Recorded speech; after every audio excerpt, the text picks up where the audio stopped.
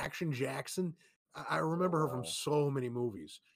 But yeah, we got to remember Scraps the dog. But this is finally like home stretch, as I like to call it, of the movie, because this is where you have like one of the coolest just sequences of events happening because so much shit is going on. But where like Fred Decker did such an amazing job is just that he was able to keep it all coherent. There wasn't one of these things like these days. I don't like action movies. Like I hate the Batman Nolan movies because like whenever you have action going on, it's so chaotic that Yeah, you it's have that no idea what the hell is going on. hyperkinetic. Yeah, can't hold the camera because that was Yeah, funny too. like so many jump cuts. That came about the Born Identity was one of the first movies of that era to really like start that trend. Like that was one of the first ones where they decided to do that hyperkinetic kind of camera work, and people I guess liked it at the time. And then of course, Hollywood they get on a theme like that and they just like running into the Yeah, ground. like with the Matrix and everybody does Yeah. bullet time. Yes. Exactly. Thank I you. fucking hate Hollywood trends Uh-huh. like that. Uh-huh. But he was able to keep everything really coherent. Everything was nice and crisp. But I mean, Mhm. everything had a role. It wasn't one of those. Excuse me. It wasn't one of those things like in the Avengers when you have that moment where everybody's like walking up and facing each other at the fucking airport. You Uh-huh. have a moment where this guy's taking care of this guy's doing this guy's doing that, and it was all really well done, and it wasn't jumpy. You had a moment where we focused on like the Gill Man popping out of the sewers and chasing Horace. You have a moment where you've got the vampire brides walking up while they're trying to get into the church. Don't kick the church, it's religious, locked is what it is. Well, where do you want to do this? You want to do this at Burger King? I guess Oh Burger yeah. King must have sponsored the movie with all that fucking product placement. It But did, yeah, now you that I think about you've it. got the brides walking up, and that's when Rudy walks off and takes charge. It's like, Rudy, where are you going? I'm in the goddamn club, aren't I? Asks it once again. Right. And now we've got the Wolfman showing up. Everybody's showing up, and everything is, being broken off into action. We've got deputies showing up on the scene, and Rudy's killing off the vampire brides one by one. We got Dracula flying in, who's trying to go after Sean, and here's where Dell shows up and somehow shoots him out of the sky, which I thought was He awesome. That was awesome. That was such a cool, because I mean, he'd already been a supportive father, but I mean, he didn't believe him earlier when, he didn't believe any of the crazy stuff that was coming in, and for him to I don't arrive think it was with ever that. presented to him. Um, Uh, not from n- Sean. That's true. Not from Not from the Sean, but kids. it's still like, you know, Sean was already operating under the assumption that nobody's going to believe him, and that it was up to them. That Yeah. there's all this crazy stuff going on and everything. And I just thought that was like the coolest thing for his dad to come in there, just like literally guns blazing, and to Well, yeah, because at this point, this is when the father had to pretty much accept that. Yeah, uh-huh, this is kind of real. uh-huh, But yeah, Sean never really introduced it to him, but he had to kind of get slowly tiptoed through it because you had the mummy thing, and then you had the guy screaming he was a werewolf. He just thought that these were all crazy occurrences. It didn't really hit him until the car drove through him, and after he got a phone call that someone was going to kill his son. You know, and then finally, where everything really finally struck home, that moment of realization, and they even kind of hung on that moment for a second, rightfully so, mm, was that he realized that this was all real when he tried to shoot Dracula and nothing happened, and then he uh-huh. transformed into a bat. And Right. I mean, he was, You know, we get, he was avenging his partner too in a lot of ways. I think, like from that, at least when oh he yeah, hit him out of the sky like that. I mean, you can say whatever you want, because I mean his reaction, like he was surprisingly focused when that happened, because that was catastrophic. I mean, when mhm. that car exploded. But I mean, he Yeah, just he just had a stone cold beat on Dracula. oh, he was more than pissed off at this point, and plus Uh-huh. the thing just took a dive at his kid, you know. Oh yeah. So Dracula's been shot out of the sky, lands in a warehouse. He goes up there and he's just all business, the father at this point, because he goes in with some of the sticks of dynamite that Dracula left the hearse, and he's like, "Suck on this, you son of a bitch!" And that's when the werewolf comes up behind him and beats the living hell out of him. And Sean saves the day really quick. Hey asshole, you looked, and hit him in the face with a pipe. And that's when Dell shoves. That's when Dell shoves a stick of dynamite down Wolfman's pants and pushes him out of a window, blows him into a million pieces, which is a throwback to when they were like, what's a second way to kill a werewolf? And they're like, car crash, accident with power tools, maybe falling out of a window or to a bomb. Yeah. So everything really does play back. So we got Wolfman in several thousand pieces. The mummy's already been completely unraveled. Dracula's brides are all dead. Dracula himself has been blasted out of the sky, and he's stuck in between being a bat and a humanoid form. And that's when Gilman pops out of the sewer. The cops are finally showing up on scene, and this is when the cops are going after Gilman, who's handling them quite easily by himself. And Horace grabs a shotgun and blasts them away. And we finally have like the crux of Horace's character when those two bullies from EJ, and I don't think they ever said the other kid's name, they come out of the Burger King after they were chicken shits and locked him out because he was trying to get in. They refused to open the door for him, so he blasts Gilman, and that's when they open up the door. "Hey, fat kid, nice job." And he turns around. "My name is Horace," and cocks that shotgun with the serious music playing. And, and just I like that too, because they never talked about since the creature from the Black Lagoon, or Gilman, or whatever you want to call him, he's just a big fish. I mean, he's just like, he doesn't have any he's not immortal, you know what I mean? It's just instinct.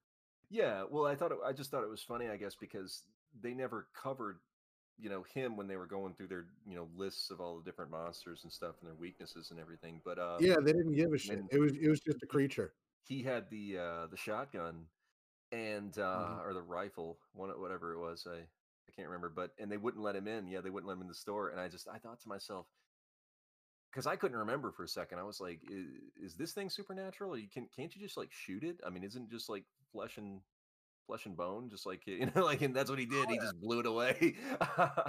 Yeah, I thought that was awesome. No, I thought that and was, then we great. Yeah, so we pretty much Dracula's forces are falling one by one at this point, and then finally we get to the the end there, where throughout this entire thing going on, Patrick's sister is trying to read the inscription. She can't read it, like barely, and then she finally finishes the inscription. Nothing happens whatsoever, and then finally, "Are you sure that she is entirely? You're not a virgin, aren't you?" And she just shakes her head, "No."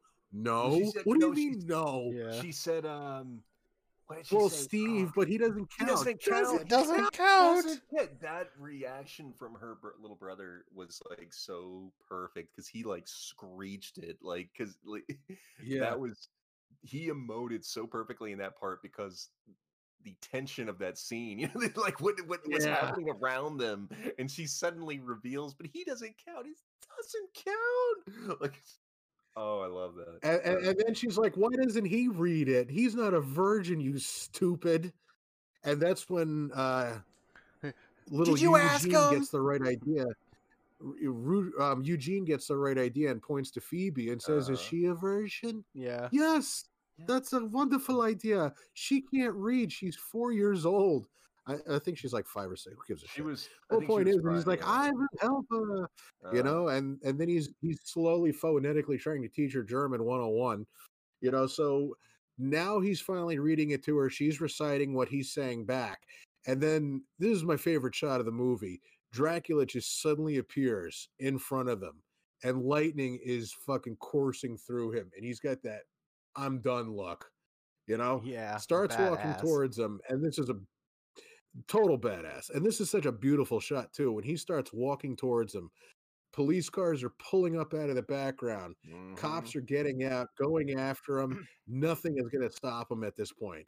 They're hitting him. He's grabbing him so casually. Like, takes so this one, puts him under, breaks his neck. Breaks a guy's neck. Yeah. Just, nothing is going to stop him. And then finally he walks up, blasts scary German guy. I almost called him Scary Jersey guy. Force of habit. But, blasts him with his ball of energy. It doesn't kill him, but it knocks him down. looks at little Phoebe, gives him this little smile, picks her up by the chin. Give me the amulet, you bitch! And that's when he hisses at her. So great, yes. That's also my favorite line in the movie. The other favorite line. And then just perfect timing. Frankenstein comes up behind, grabs him by the throat, tells him bogus, and throws his ass right through the church's little cross thing there, which I loved how it looked. Yeah.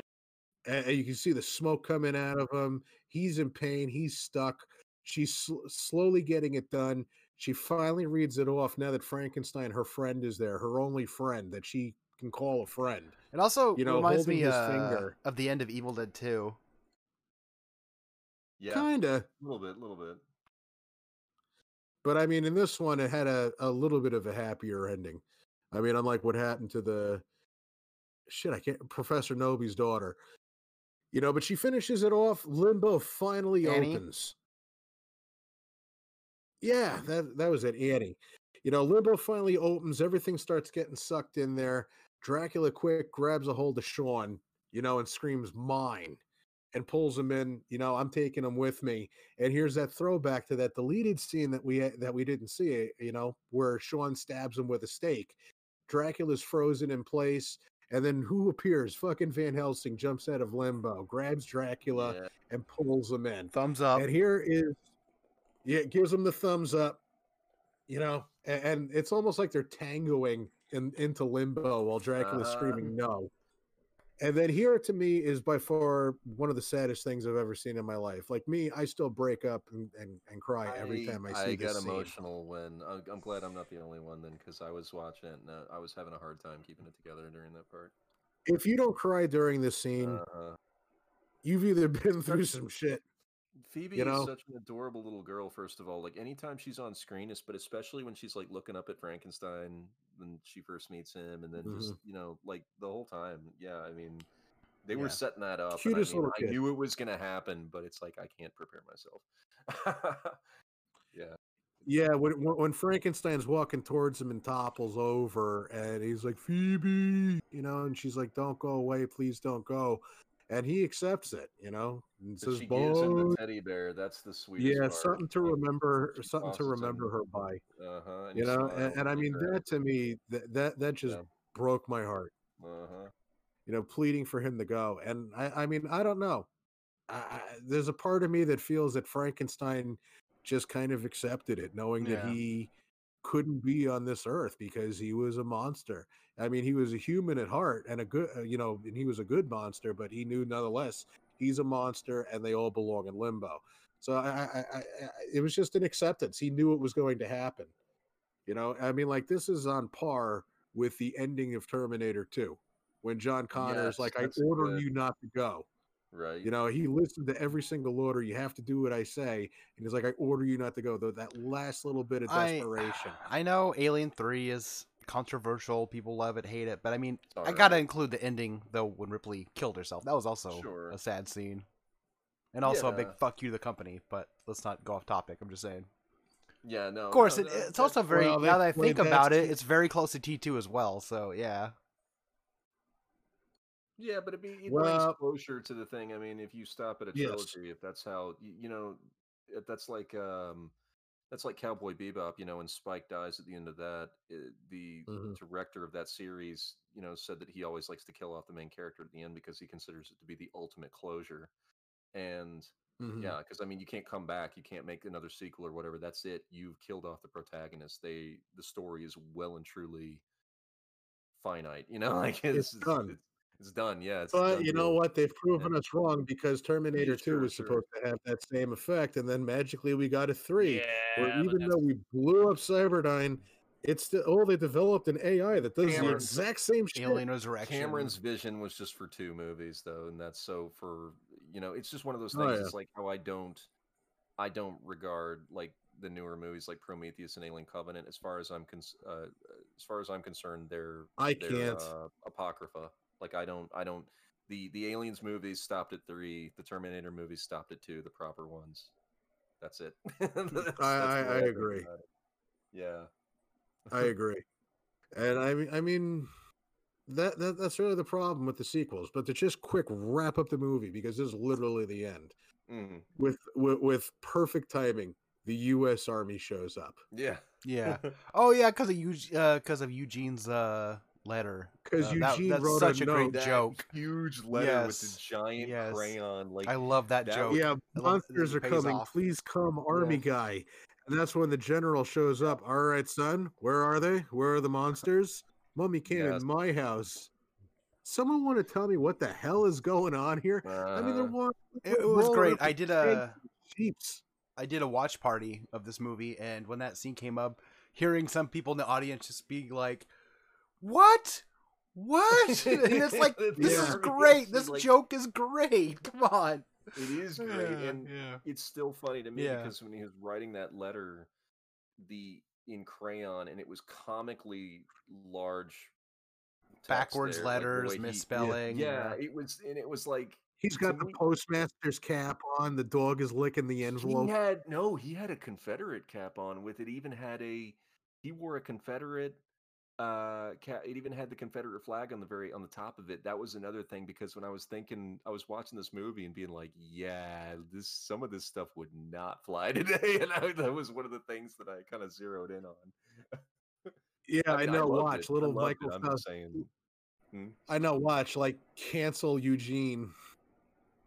Well, we'll talk about it after the review. After we finish up the movie. Yeah, we'll talk about that. So basically, the general is like, "What the hell's going on here?" And that's when Sean walks up and gives him a business card.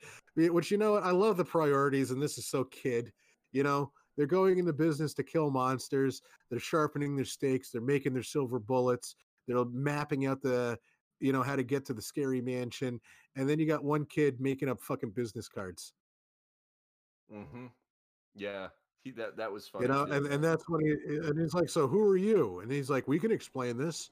We're the Monster Squad." And that's when it just cuts credits. Cue to Monster Squad rap, because, well, of course. Yeah. Yeah, if it's an 80s movie, we're the Monster Squad. I wonder if this was the same guys who did the TMNT Turtle Power song from the original Teenage Mutant Ninja Turtles movie. Partners in Crime? I don't think so. T-U-R-T-L-E Power. T-U-R-T-L-E Power. Yeah, I don't think it was Partners in Rhyme. But still, I mean, like, every movie had some type of, like, a rap song at the end of it. You had even the 90s. That. Ghostbusters 2 ended off with Bobby Brown singing shit. And then you had it's another example. But even Nothing But Trouble with Dan Aykroyd and Chevy Chase had Tupac. Yeah. There was he was in that. He was like before anyone. He had hair. Yeah, he was. Yep. There was a recent like goofy horror movie that I watched that had a rap song at the end, and I was like, "Yes, excellent." But that's what it's missing. Yeah, but I can't remember what that was. But yeah, it's. I don't know. It was always cute when they did that stuff. All right, so that wraps up the story for the Monster Squad. Now, I mean, let's just get down to the bare bones of this whole thing. Each of you individually, I want to hear 3 pluses and 3 negatives that you could find. Wow. I guess already said. Let me see. In terms, I mean, I can think of a couple negatives. To an extent, and you know, despite me saying that I think the movie has a really brisk pace and it's very, you know, it delivers everything very rapidly, very like it's quick, like it's never boring, it never drags. I feel like to an extent we could have gotten to know the kids a little bit more.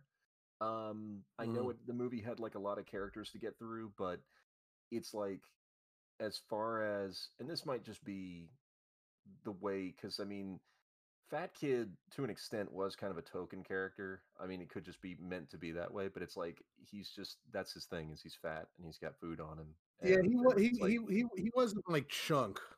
Yeah, exactly. There you go. Thank you. Okay, so you get it. Yeah, it's because you got to know him like way more. Like he is when he's confessing, you know, when they were about to put his hand in the blender and stuff, and he's telling these like stories and things. It's like you're starting to get an idea for him. He's a little rapscallion. Like he's not a bad kid. He's just kind of like he gets into trouble. He does like he plays pranks and he does, you know. But with Fat Kid / Horace, it's just like you don't really get to know much about him other than he gets You picked really on don't. because he's fat, and he's fat because he likes food. I and heard has the food studio cut 13 minutes from this movie. See, that Yeah. because if we'd seen a little more of their dynamic before all the shit went down, if we'd been able to, because I mean, it started off strong. It starts off when they're in the principal's office or whatever. Mm-hmm. Stephen King that's rules. Good. That's a good, like when he's trying to be all hip with them and shit, and it's. No, I was talking about his shirt. Man. His shirt is awesome. Hmm. The shirt. No, well, no, you two were both making separate points. Sean was wearing a red Stephen King rules shirt, which I think people are like, they wore for a little bit. Like I saw maybe one person like have that shirt ordered. I got to get one myself, but I look horrific in red. But what Dallas was talking about though was how the principal was sitting there, and he's like, "I dig it, man." Yeah. Yep. There it is. I was a kid. I thought monsters were cool, but you know what? Let me tell you something. Science is real. Monsters are not. And you're sitting here with these drawings. This is a what? It's a spider with a human head? I'm sorry. A what? It's a spider with a human head. Because we draw these pictures and we hang them up in our clubhouse. Yeah. Yep. Man, I drew horror pictures in elementary school, and I had to see the goddamn counselor. Yeah, so I think the I think the kids. All right, so one negative that you would have would be that there just wasn't enough exposition on the characters. No, little characterization, yeah, a little more characterization for some of them in particular, because I mean, they all fell into their roles in the team like really well, and they worked together really well once they found out what was going on and everything like that. But it would have been maybe kind of nice to see just a little bit more right before we got into the the main thrust into the brunt of it or whatever. But another negative. Yeah, we got one down for you. Yeah, do you want to try to think of something? So we're just focusing on negatives. And you know what? You can agree with a point that's already been made. Right. And yeah, I guess a little more development would have been fine. Oh man, so I gotta find negatives. We'll tell you what. We'll do one. I got another one. We'll do one each way. So you hold on to yours. What was yours that you were gonna go with? Oh man. Sorry, this is actually hard because. Oh, it's a great movie, dude. Yeah. I don't blame you for being stumped. Oh, maybe. Wow. See, I like this dynamic. I had to change shit up a little bit. All right, Dallas, what's one plus and one negative? I mean, plus first, I guess. It's. I mean, I've already talked about it a little bit, but it's like this is. Yeah, we can touch on shit that we mentioned in the past. This is an old-fashioned kids movie. It's like all the all the most like inappropriate stuff that totally would not fly today in a movie. What was this movie rated? Let me ask that real fast. R. Is it really? No. Hold on a sec. Oh, it's PG or PG-13, I think. Let me check. I don't think 13 was around at that point. Yeah, it was 87. Yeah, I think PG-13. PG-13. Okay. Yeah. Now, did it? I mean, that was its original. They didn't readjust it or something later on, did they? I'm just curious because I'm just using it to make a point that this is like an old school right where it's like. See, I wonder if that's partly why the movie wasn't it a hit when it came out in theaters. Pixar movies today? Aren't there Pixar movies today that get PG-13 ratings because they have like themes in them that it's like, might find this too scary or something like that? It's like because we baby our kids today. I think that's partly why this movie bombed because it was rated for teenagers, but it was about a bunch of kids. Yeah. Because people didn't really know what it was supposed to be. I get it. Yeah, I could see how there been some confusion with people looking at the marketing or whatever, I don't know how they chose to market this movie because I, honest to God, do not remember. And I don't either. I don't remember seeing any commercials or trailers. I feel like the same thing happened with his first film, Night of the Creeps. Yeah. I had heard like little whispers about the Monster Squad, honestly, just in recent years, and people. This is like when they're like, "Oh, because it's like the Avengers." Monsters. Only knew about this movie because I think my mother recorded it off of when it had satellite, so I always had it on VHS and watched it and showed my friends and stuff. Yeah, like I watched Lost Boys when I was a kid, so I mean, I was looking at Lost Boys as like terrifying in parts. At least it was when I was a kid, and so I'm pretty sure I would have been into this too, but I do love because despite being a kid's flick, and it's certainly more lighthearted than something like The Lost Boys. I mean, definitely, it is a very kind of pulpy sort of movie by comparison because it's going for those classic monsters. That's the whole point. But but I do love the way it doesn't pull any punches as far as the violence. I mean, when they blow up the Wolfman, they blow him see up. chunks. Yes, you see chunks. The camera does not shy away from that. Like you see blood. You see, I mean, people die in this movie. Not, I mean, in super grisly ways. Like most of the deaths are pretty tame, but you got kids cursing. You got kids cursing. You got kids talking about sex. You got Rudy smoking cigarettes. Yeah, that's right. No, I love it. The movie has it's got nards like the Wolfman. The movie has balls. Yeah, it's old fashioned like that. Like it's a I can't say it's a throwback because it was appropriate for the time. But even then, like Henry was saying, it might have been maybe a little edgier maybe than most kids' movies, probably. Yeah. But I think that's probably helped it stand the test of time, honestly, because besides being just a really awesome time capsule of the 80s, because it wasn't just the little kid's room when I was talking about the My Pet Monster or whatever, the toys I was seeing. They were all over the place. I was seeing all sort of I was like, I remember that. Oh my God, I had one of those. Besides being a time capsule of the 80s, it just it's real. Yeah, it's real because like you were saying, the kids talk like kids. They kind of bullshit with each other. They say some things that maybe aren't so PC, but that's okay because it's real. That's how people talk when they're not being pressured. They're not cameras not on them, or they're not trying to. They're just being real with each other. So I love it for its authenticity like that. A negative, I would probably say, just like how we maybe no exposition.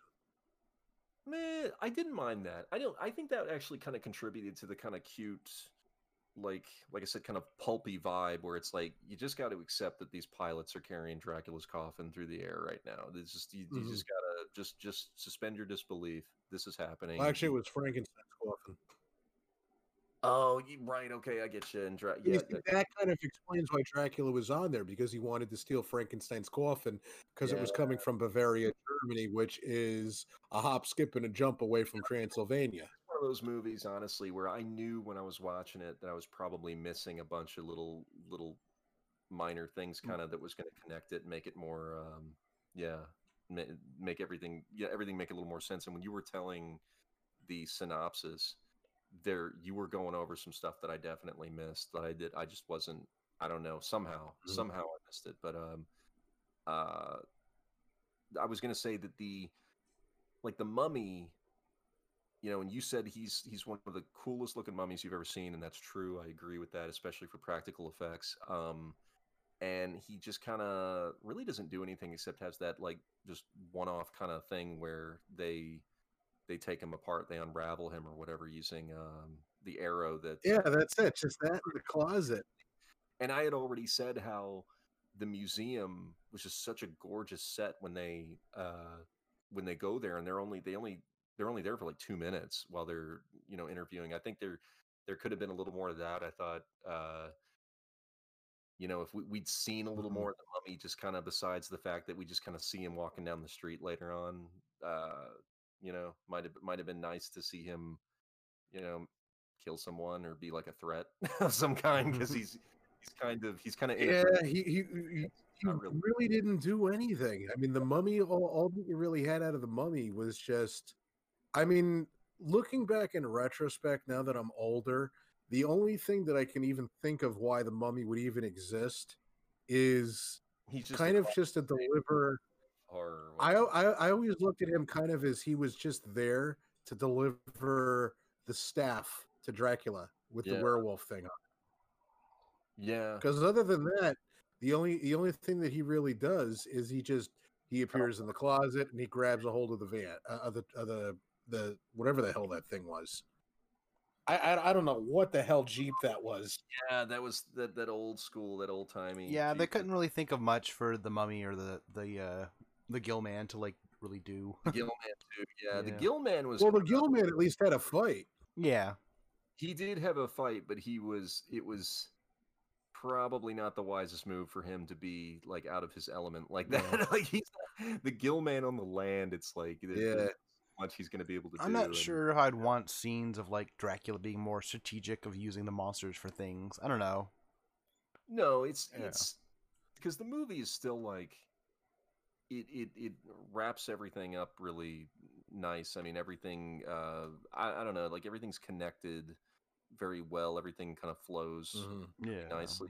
I mean, there maybe could have been some better ideas if they but I mean, some of it I'm sure is also tied to budget. Like I'm sure they couldn't have done like an actual like underwater thing with the Gill Man where we got to see him actually in his element. It would have been cool.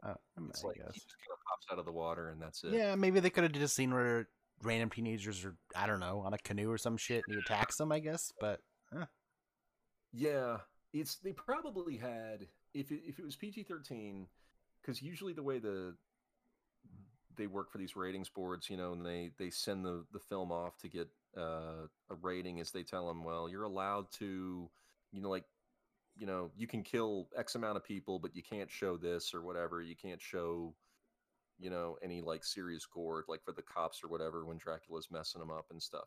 That's all very like you see him snap that guy's neck, but it's done very quick and it's like just kind of the motion of it. It's not, so I'm assuming if we had the monsters, like the other monsters actually, kill people, kill just randos or whatever, that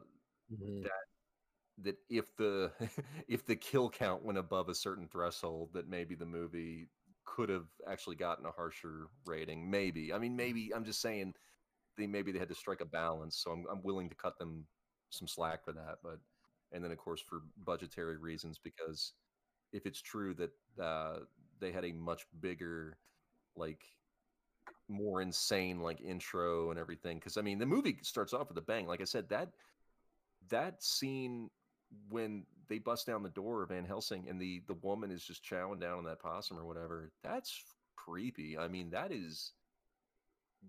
to me is kind of one of the creepiest things in the movie, almost, just the way she's just so animalistically and she's got like flesh like hanging out of her mouth, like bits of bloody flesh or whatever. Like that set a precedence for me for the rest of the movie.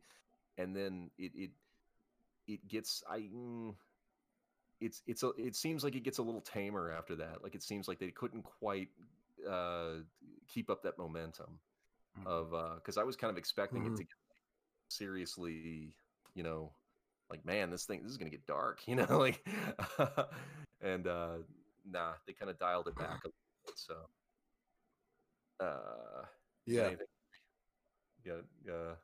thought of anything yet? All right, so that's a plus and a minus for you would be that it's real, and that it's also got for a negative, it would just be the fact that it wasn't sure of what it was. Well, I mean, I took a lot of words to say it, but I mean, really, I just started out saying that they didn't fully utilize some of the lesser monsters. Yeah, they could have, but I was just kind of using I was saying that it seems like maybe during the production, because if they did have to scale it back because of different reasons, yeah, they had to shift gears suddenly. It went from being this deadly serious, straight up horror movie to going lighthearted, and then wait, we are a horror movie. We got to do something scary, but this is kids, so we got to lighten it up a little bit. I'm speculating on their behalf, but yeah, that's kind of, it's like that movie. Remember that family movie that Wes Craven did about the robot, Deadly Friend? Deadly Friend, where he wanted to make a family movie at first. Like, he wanted to make it kind of a thriller, but he didn't want to make it a straight up horror movie. But then as it went through the production, the studio executives, since his name was attached to it, he felt like kind of obligated. Yeah. The studio, started to kind of put pressure on him to get more of a straight up horror movie, to give it, because his name being attached to it, kind of, they felt like that his reputation. It's funny you mentioned that. I was actually thinking about that movie earlier today. I'm like, man, we should review that sometime, because that movie's trippy. It's trash, but it's like, wow.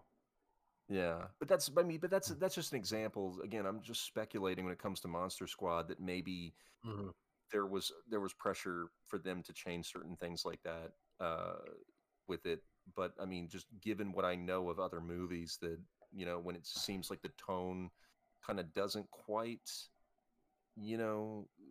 stay throughout, like it kind of like it starts off with that kind of creepy imagery like that, and then kind of like by the end of it, it's like I said, at no point did I ever seriously feared that any of these kids' like lives were in danger, and that's okay. I mean, kids movies can be like that. I mean, you can still kind of put them in these scary situations or whatever, but I never actually thought Dracula's gonna like just rip Sean's head off or anything. That's probably going a bit too far, but no, I get exactly what you're saying. I totally agree with that one. Wow. As far as the negative goes, God, it's really hard. You got to do a plus and then a negative. Yeah. Okay. Well, plus, the humor just works really well. The movies, all the jokes land, and as far as the negative goes, this is hard for me to do because this is like one of my favorite movies. This would be like if you tried to tell me to like list negatives of like Ghostbusters, I'd be like, excuse me. But one thing I'd probably No, I actually can. People will hate me for it if I ever say it, probably. But I mean, there are aspects of the original Ghostbusters that I'm like, I do think you guys could have improved upon it, though. I don't think it's a perfect movie. I'm just saying. But yeah. Well, that's the best part about being able to talk about this sort of shit, is you can give out ideas, and some people might be like, "Yeah, that doesn't make sense." I guess a negative thing would be kind of echoing what you guys already said. Some of the things could have been fleshed out just a little more, but at the same time, and also it's like, because I've seen the movie growing up and stuff, it's just like I don't necessarily worry about that kind of stuff.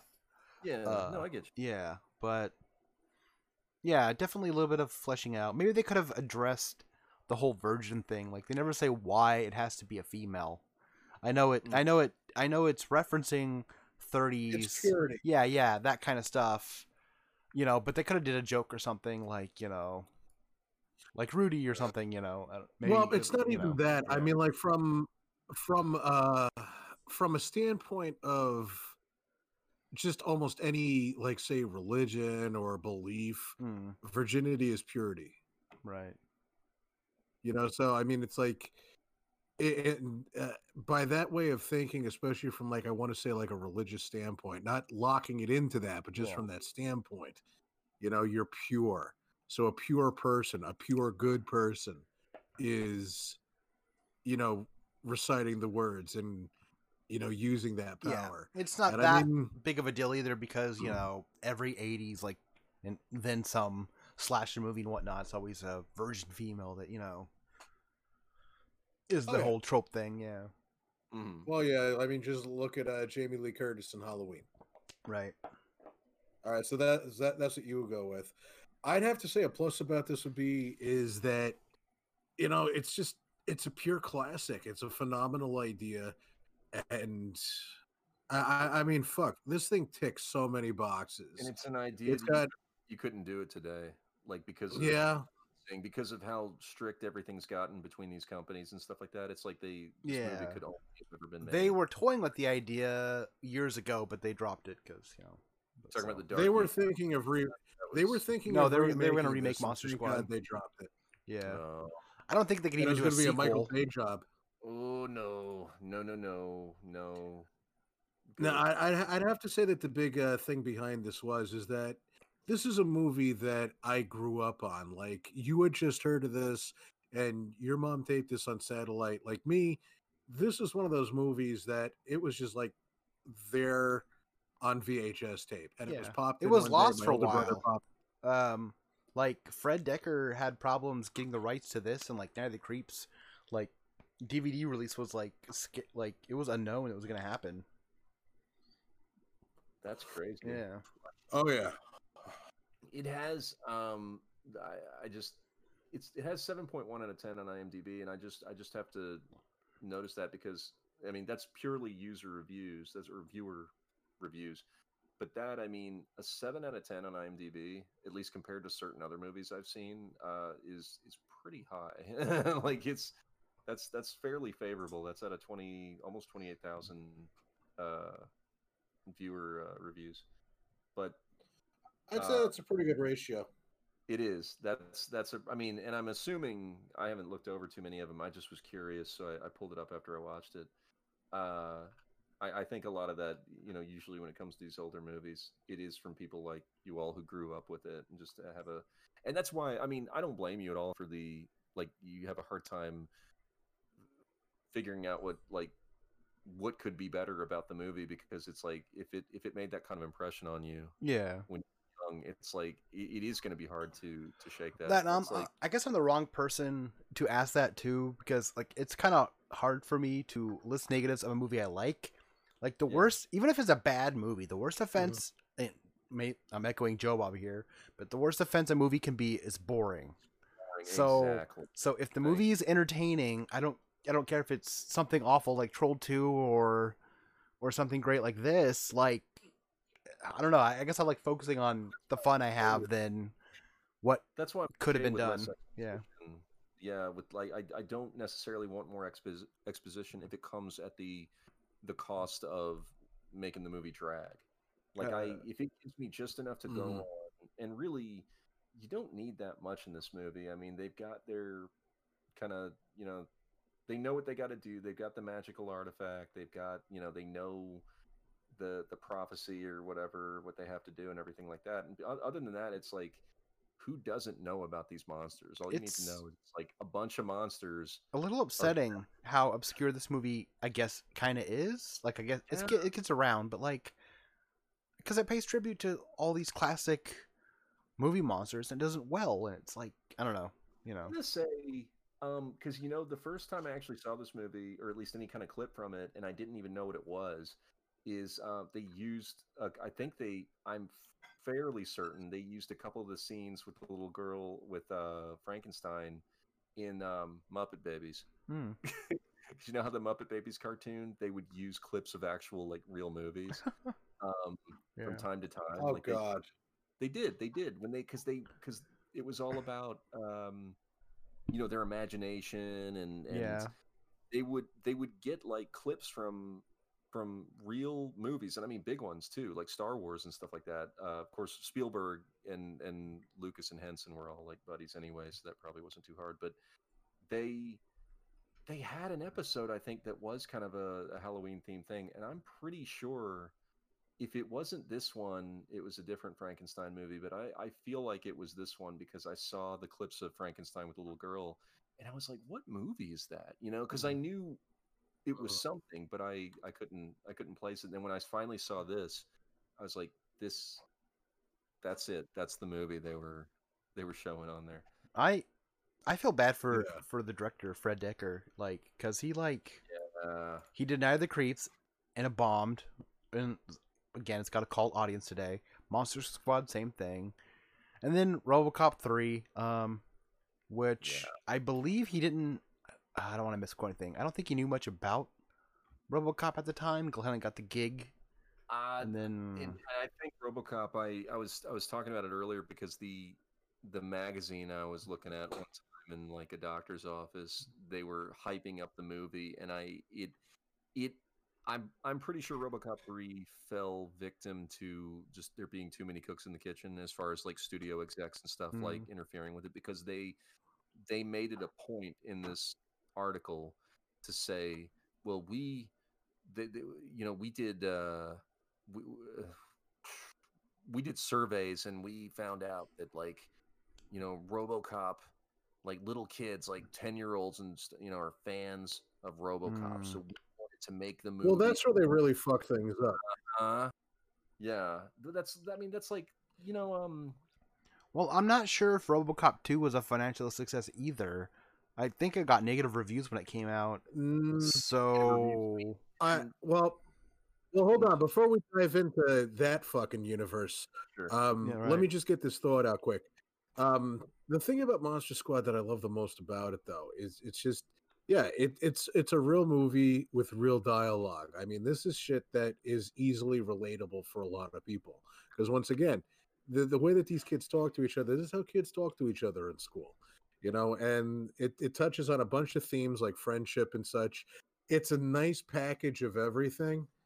It's got a great theme. It's got a lot of interesting, like I said, little premises behind it.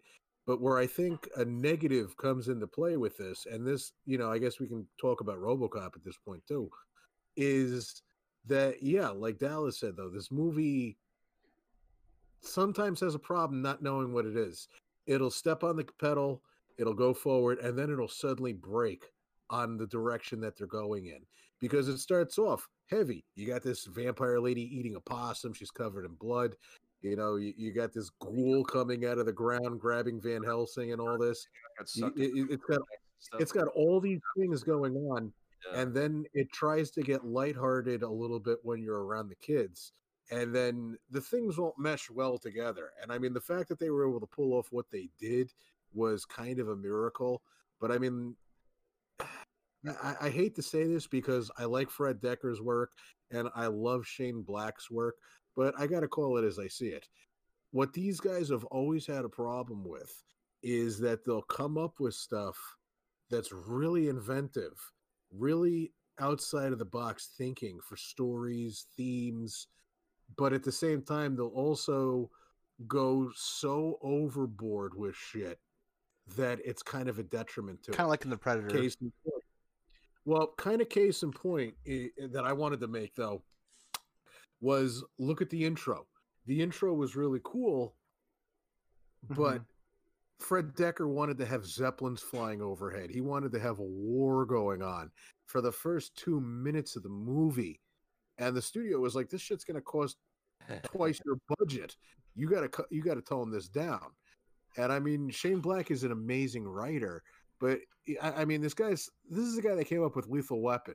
And this is the guy that got fired off of Lethal Weapon 2 because, one, he wanted to kill Martin Riggs. And two, he wanted to have a jumbo jet exploding. And it was going to be full of cocaine. And the city of Los Angeles was going to snow in, quote, snow. You know what I mean? So it's just, there's, when it's grounded, it's really, really well thought out. But when it gets fantastical, it's like, what the hell are you doing here? It's the same thing with Iron Man 3, where it's really well written. But then when it goes out there, it's out there. And this is the same curse that I think guys like Tim Burton also have as well, where they come up with these really, really, really cool things. But the problem is that they need to have some type of like a studio supervision thing in effect as well. And they also need to kind of set aside, I hate to say this, but like I said, calling it as I see it, they need to set the ego aside to be able to accept said criticisms, where a studio will take 40 of these guys' good ideas, go through them one by one, and say, all right, these 3 ideas are really good, but the other 37 weird shit that you've come up with, we need to X-nay that. And for them to not get pissed off and walk away from a project. Because, I mean, proof is in the pudding. Look at Batman Returns and compare that to Batman. Some people say Batman Returns is a good movie, which it is, but compare that to the original Batman when you had the studio closely watching it and keeping an eye on Burton. And then when you go to Batman Returns, where he had full control over the project and how goddamn weird that movie was. Right. Yeah. And it's the same thing with McDonald's canceled their toy promotion for that movie. Yeah, I remember that. You know, because you cannot have those things. Yeah. And then another example, Shane Black, when he was working on The Predator, he had the studio watching his ass, and the stuff that he contributed to it was really, really good. Predator, one of the best action movies of all time, you know, and he was just brought in kind of as a fixer for the script. And then once you cut him loose, and he was doing like Iron Man 3 or Predators, it's going to polarize. That Predator. People are either going to look at it and they're absolutely going to love it, or they're going to look at it and they're absolutely going to hate it. Yeah. And I think that personally is why the Monster Squad kind of bombed at the box office, is because one, you had the rating, you had parents who were they were kind of afraid to take their kids to go see the movie when it was in the box office, which when it comes to a studio, that's when it really matters, because once the shit hits HBO, anybody can record it, because you had this on VHS, I had this on VHS, my dad recorded it, my mom recorded it, and then my brother popped it in, and that's how I was introduced to it. Well, when it comes to going to the movie theater, this is a PG-13 movie. How many 13-year-olds do you know had that kind of shit and money to go to the movies by themselves without a parent X-naying it, like in the movie when he wanted the $5 to go see Groundhog Day, outside of a kid with a paper route. Well, even like Gremlins was controversial when it came out, and parents were complaining about it and whatnot. Well, that exactly. was one of the things that was actually, if I'm not mistaken, was one of the catalysts that actually started PG-13, because it was pushing the envelope so hard that I thought that and like Raiders of the Lost Ark. I think that and not Raiders of the Lost Ark. I think it was Temple of Doom. No, it was Spielberg though, because wasn't Jaws also like rated PG or something? Yeah, Jaws is PG. Yeah, it was Jaws or G, to a large extent. Something like that. He was pushing the envelope so hard that they had to kind of start looking into, like, maybe we need to have a rating in between, like, PG and R or whatever. PG and R. Yeah. But that's the problem though, is because this movie came out during Poltergeist was another rough one. PG, that guy tears off his face not one scene. Tears his face off. That scared me. That was another rough one. And I guess it's because Spielberg was pushing the envelope at that point, and so was Lucas. But it's just like I said. Point being is just the movie bombed at the box office because it scared people, sometimes in the wrong way. And once again, it did not know what the fuck it was. 1 minute it's a horror movie, the next minute it's a lighthearted kids flick. And when you try to mesh the two of them together, you got to balance it out. You can't have monsters killing kids because parents would have an absolute holy shit fit about it. You can't have extreme violence because that would kill the whole aspect of it being a PG-13 movie. God, maybe it's just the way Black and Black and Decker work. Hold on. Yeah, but Black and Decker, I love that. But it's that whole thing though, where it doesn't know what it is, and when the shit is out there, it's really, really out there. And I'd have to say that was kind of a bit of a detriment. And something else that comes to mind though, when you want to talk negatives, is for a movie with the Monster Squad, two of those guys were kind of just window dressing. The Gilman and the Mummy didn't really do shit. It was Dracula and the Wolfman doing all the heavy lifting on the bad guy's side. And then once you hit the end of the movie, those things were dropping like flies. I mean, it was like within a span of 10 minutes, you had the Mummy getting unraveled. Then you had the Gilman getting blasted by a shotgun. And then you kind of had a really kick-ass fight sequence with the Wolfman taking on the cops before he gets blasted and says thank you. And then you had Dracula just like getting put through the ringer. Yeah, it was just kind of uneven, And I mean, you'd kind of have to suspend disbelief that a bunch of kids could take out monsters that are killing cops, like adults with guns, Because I mean, it's like if I saw a giant fish standing in the middle of the road, I wouldn't go out and try to beat it with a billy club. I'd fucking blast it, or I'd run it over with a car. Yeah, you know. But meanwhile, you've got Horace doing the sensible thing and picking up a shotgun and shooting him and killing him. You know, and it's the same thing with the cops and the Wolfman.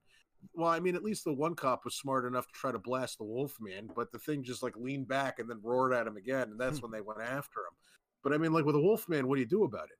But it's just you've got a movie with 5 monsters, 2 of them are a non-factor, and then you've got the vampire brides who didn't do much of anything. They appeared in literally 3 sequences. Before they were vampires, when they were vampires, and then when they died. You know, well, at least the kids were all doing substantial things and kicking ass. You had Horace blowing this one away. You had Rudy, who killed 3 vampire brides, even though on film you only saw 2 of them die. And then you had Rudy also taking out the mummy. Yeah. You know, so that to me would have to be a negative. It's just it couldn't hold on to its pace, and a lot of stuff was built up, wound up being weirdly enough to say, for as much as we've said how everything has a payoff, a lot of the creatures were just non-factors in this whole thing. It is hard to peg, and I would. It really is. I would be really curious because since I never saw an ad for this movie or anything back in the day, the thing I'm most wondering about right now is how they marketed it, because a lot of times, I mean, that's what's going to make or break. Particularly, I'm willing to bet that this movie, like most horror movies from that era, were marketed like shit. Yeah, nobody took horror movies seriously back then. Nobody did. Like the first time that I personally ever saw a horror movie commercial or even a trailer for something horror related would have to be, I want to say at least 1989, 1990. And it was a commercial break for Conan the Destroyer, because my mother used to tape things for everybody, you know, so she taped Conan the Destroyer on Channel 11. And about halfway through, this was like an 11 o'clock movie, so she fell asleep halfway through. You could tell when my mom fell asleep because that's when the commercials started racking up. But that's when we started getting, like, I'm seeing like Dustbuster things, and then I'm seeing shit from McDonald's and all this. And then suddenly I saw this trailer for a really, really spooky movie. Like, it was made out to be spooky the way the trailer was cut. And then just suddenly it gets plastered on the screen. Night of the Demons starts Friday, you know? So that was like the first time that I ever really saw one. So in the span of 2 years, I want to say it was 89, 90, or whenever the hell it came out. But it was just, they didn't take this stuff seriously. They didn't promote this stuff. They really didn't. And what's something that you always hear in these behind the scenes things is that they didn't take the movie seriously. They felt that it was a loser. Like with Friday the 13th, they said Paramount was embarrassed of it. Yeah. But back to your point on Black and Decker and their the way they handled Monster Squad and whatnot, it does make me think of their last movie they did together, The Predator. Like Fox reshot the last half of the movie. Like they were gonna have like these predators teaming up with the characters in the movie and stuff, but they reshot the last half of the movie, and then they had like 3 or 4 different endings. They didn't even know, like Fox just didn't know what the fuck they were doing, I guess, or something, because like one of the endings would have involved Ripley showing up, another ending would have involved Newt showing up, and there's like they actually like filmed these, like you can go to like someone's Instagram that was involved in the movie, and there's like behind the scenes photos of this stuff, and it's just like, what the hell? Instead it ends, spoilers, with an Iron Man Predator suit. It's like, I don't know. It's like, the Iron Man suit at the end of that was fucking deplorable.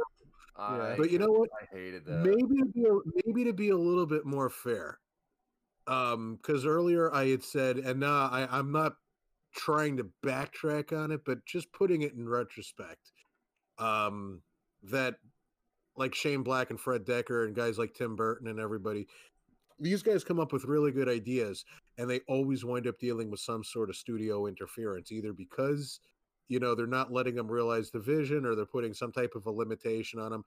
And I realize I did say earlier that you need somebody to check off their bad ideas, which they most certainly do. But I also think that in a lot of really important things, there is studio interference on something and the vision's not realized and there's something that gets lost in translation here. Well, I'm going to say, I know usually you hear the word studio interference bad, but I think the studio interference on Exorcist 3 made that movie better by adding the Exorcist at the end of the movie, because... I agree. Yeah. So, rare times, not so bad. Well, it can be good and it can be bad. And I mean, like, case in point with this whole thing of Monster Squad, just sticking the Monster Squad, because we can bitch about RoboCop 3 in a minute, because I got a lot to say about that fucking turd. Right. Just like an example with the Monster Squad, where they wanted to have, like, the war going on. This whole movie was based off of things being set up so that there's a payoff at the end of it. You know, you've got the thing where they're talking in the clubhouse about how Wolfman could be killed, second way to kill a werewolf. What do you get at the end? You have that moment where it's like they mentioned, maybe do a bomb. The bomb didn't work. And the Rudy says, I told you there's only one way to kill a werewolf. You know, there's all these things that are set up to have a payoff at the very end of the movie. And what happened in the very beginning, in a deleted scene that was very recently unearthed, was Dracula getting staked because he got ganged up on after he ventured outside of the castle, and then someone accidentally reviving him. You know, but that would have also shown in the end of the movie why Dracula got staked and didn't do anything, why he just let Van Helsing pull him into limbo, why it didn't seem like he was fighting harder than he was, because it showed in the beginning he got staked. And plus there's that big question of when these guys break into Dracula's house, where was he? How did he survive limbo? Because he was already away from the castle, but nobody knew about it. I'm kind of glad they didn't add the more of the war scenes in it, because like I think it's like James Cameron, he said that he wanted to do this and that with Aliens, but couldn't because of money. It's like sometimes it's good to work within limitations, because I don't know. It makes you improvise. Yeah. Necessity is the mother of invention. Well, we become desensitized too sometimes when a director. Not every director, not every movie, but when they have free roam to do like whatever they want, they show every little detail, and there's no mystique or anything. It's just like, A part of being objective and a part of looking at these movies critically is willing to accept or even acknowledge or think that something that you love might not be right. And the same argument goes with directors. We like directors, we love their styles, but we also have to be able to look at them, some of their works, and be like, yeah, that was fucking stupid. You know, like it's very, very easy to look at, say, a John Carpenter movie and be like, yeah, Ghosts of Mars, woof, you know. But you also have to be able to look at Monster Squad, a movie that you love, and be able to say, yeah, you know what, they didn't explain this very well. Or like Dallas pointed out, that how did these kids come together like this? I can respect that. It's like, I always tell people I talk to, like if you don't like something like Star Wars, like cool, like say why, like be different, like that's your thing, you know. But one example I'll give, because you mentioned John Carpenter, Halloween. I actually showed Halloween to two people, and they both thought it was okay. They didn't think it was that amazing and stuff, and they even criticized Carpenter's music, and I was like, huh. Well, yeah, because I love John Carpenter's music, but Jesus Christ, does it get repetitive around the seventh time that you've heard the same 5 notes? Right. Like, and one of the people I watched it with loved Carpenter's work, but didn't really care for Halloween. And I was like, well, I get you. Like, you know, like, I understand your points. It's fine, you know. But I do think that that's really, really hard for a lot of people, though, is to be able to look at something that you absolutely love. Like, this is something that I love. This is where I got my whole name from. But to be able to look at it critically and just say, yeah, you know what? Well, this is kind of negative. I mean, I don't mean being controversial here. Like, I'll say, like I like the Halloween 2 theme better than the one. I like the synth score, you know, better than the score in the first one. So yeah. Well, I mean, just if you want to get absolutely controversial, say that Halloween 3 was really a good movie, because it was. Yeah, you know? I'll say that too. I think Halloween 3 fits the Halloween theme more, but you know.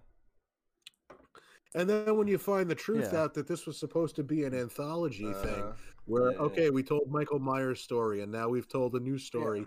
That story is done. Now we're going to go to another story. How much better would that have been instead of bringing back Michael Myers and putting him in that horrific mask? It would have been better. I agree. I absolutely agree. Because I mean, just the title of Halloween, come on. I mean, It's like Trick or Treat or whatever, which is an anthology.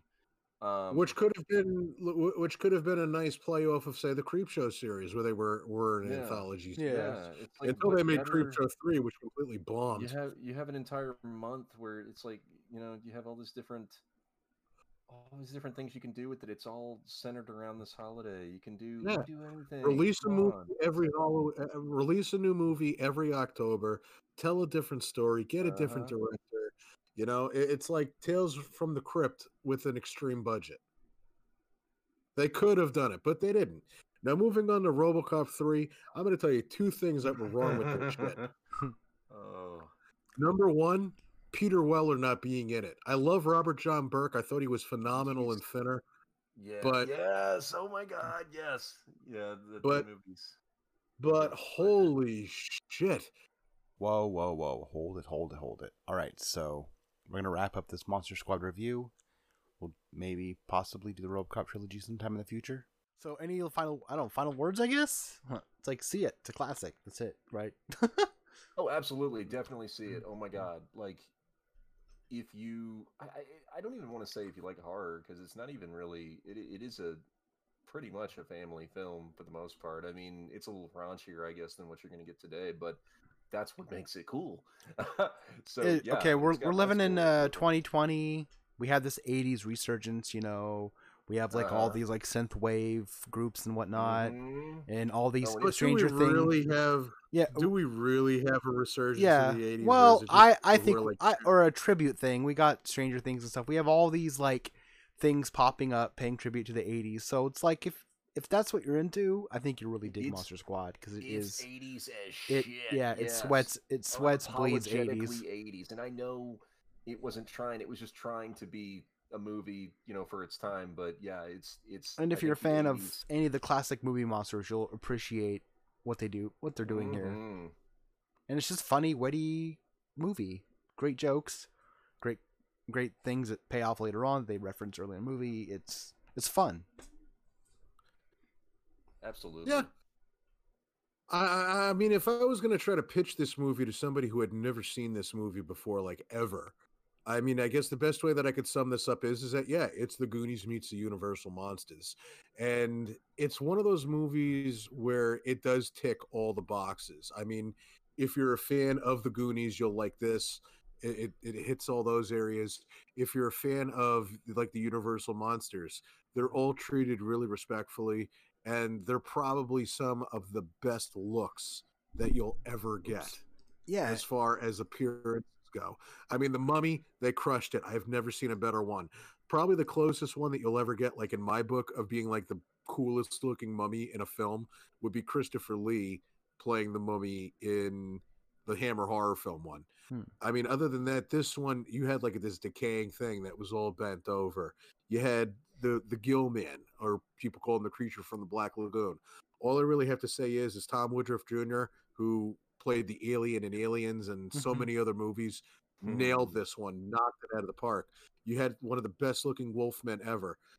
Stan Winston, if you're a special effects nut, Stan Winston kicks ass. We already know this. It's just everything here, it hits it. And the only expense that it really has about it is it just doesn't explain things as much as some, and there's going to be some parts that were cut out that leaves you asking a couple questions if you're really going to like critically analyze this movie, which some people are prone to do. But if you were just going to sit down and watch a stupid movie for like an hour and a half, you can't go wrong with it, because it's unapologetically an 80s movie. And I guess some people might want to have to touch on this one. There's some language in the film, that's like where they, I don't even want to expose on it, because that's how touchy this world has gotten. You don't necessarily have to believe in it. You just have to accept the fact that this movie was made during an era when that is exactly how kids talked, and it wasn't edgy for the sake of being edgy. It wasn't said this way to make people feel uncomfortable. This is just what it was. And that's the beauty of the movie, is that it was real, and it wasn't afraid to be real. It doesn't make itself out to be bigger than what it is. It doesn't dumb itself down for anybody. It's just there, and it's kind of magic. It's lightning in a bottle. And if you're already a fan of Monster Squad, check out the documentary that came out called Wolfman's Got Nards, which explores the whole which was cult made fandom by, of it. the kid that played Sean. And, and also check out Night of the Creeps, which I think we'll review sometime in the future. Another great Fred Dekker movie that has Tom Atkins in it. So, yeah. We all love Tom Atkins here. Mm-hmm. Watched Maniac Cop the other day with him. With Tom Atkins? Yeah. Wait, you watched it with him? No. He was in it. Dude, that'd be great. That would be pretty cool. Yeah. I'm sitting there like, when the hell are you hanging out with Tom Atkins? Do you know who I am? So this is the Real Bad Newscast signing off.